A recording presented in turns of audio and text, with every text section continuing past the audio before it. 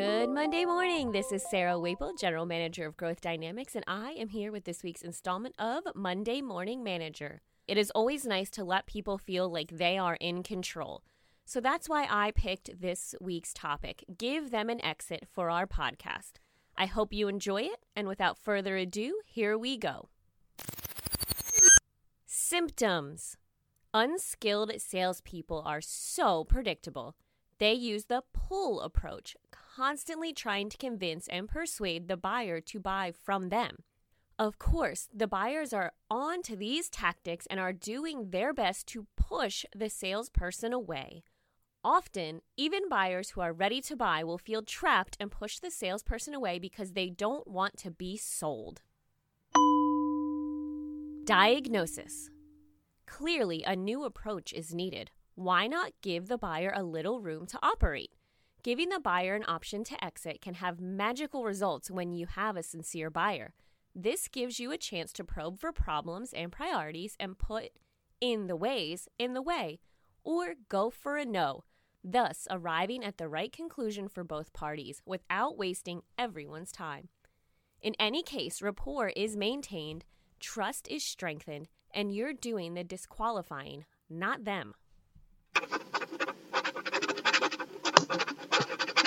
Prescription. An easy exit is an opportunity for you to make the buyer feel comfortable by bringing up situations that may still be a source of concern. Unless you want to take all the pressure yourself in the old-fashioned way, it's better to let the buyer make decisions about their own problems. In effect, you're providing them with an easy exit. You'll find that one of two things will happen. One, they'll convince you that your concern is unwarranted and that it's really not an issue, proving to you they really are sincere. Or two, they'll admit that your concern is valid. Here are some examples. If we don't have a fit, it's okay to tell me. We may invest some time together today looking at your situation only to find that we're not the right solution for you. If you're not, you need to be comfortable telling me that. Okay? That problem doesn't sound like it's causing you that much trouble. Are you sure it's really important enough to do something about? Would it be fair to say that it sounds like the company isn't really that committed to finding a solution just yet?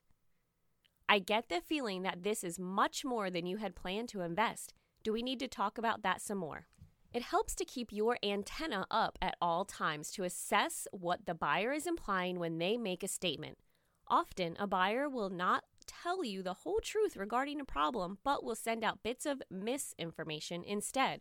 It is your job to relieve pressure and help discover what the buyer is really saying. Your role is to gently diminish and deny their problems and priorities and their commitment to do something to fix it, thus getting them to defend their position and prove to you that they are ready to take action. Anytime you give them a chance to run away from doing business with you and they don't take it, they're sending a message that they want to do business.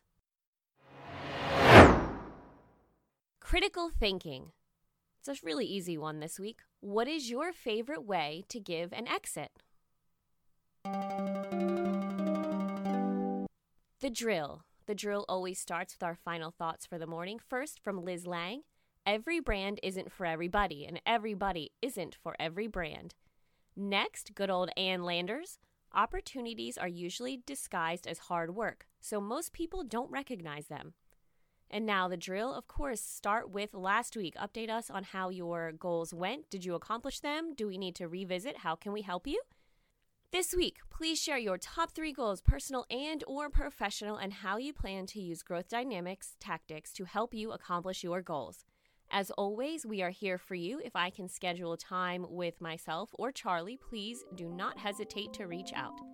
Now go out there and make this week the best one yet.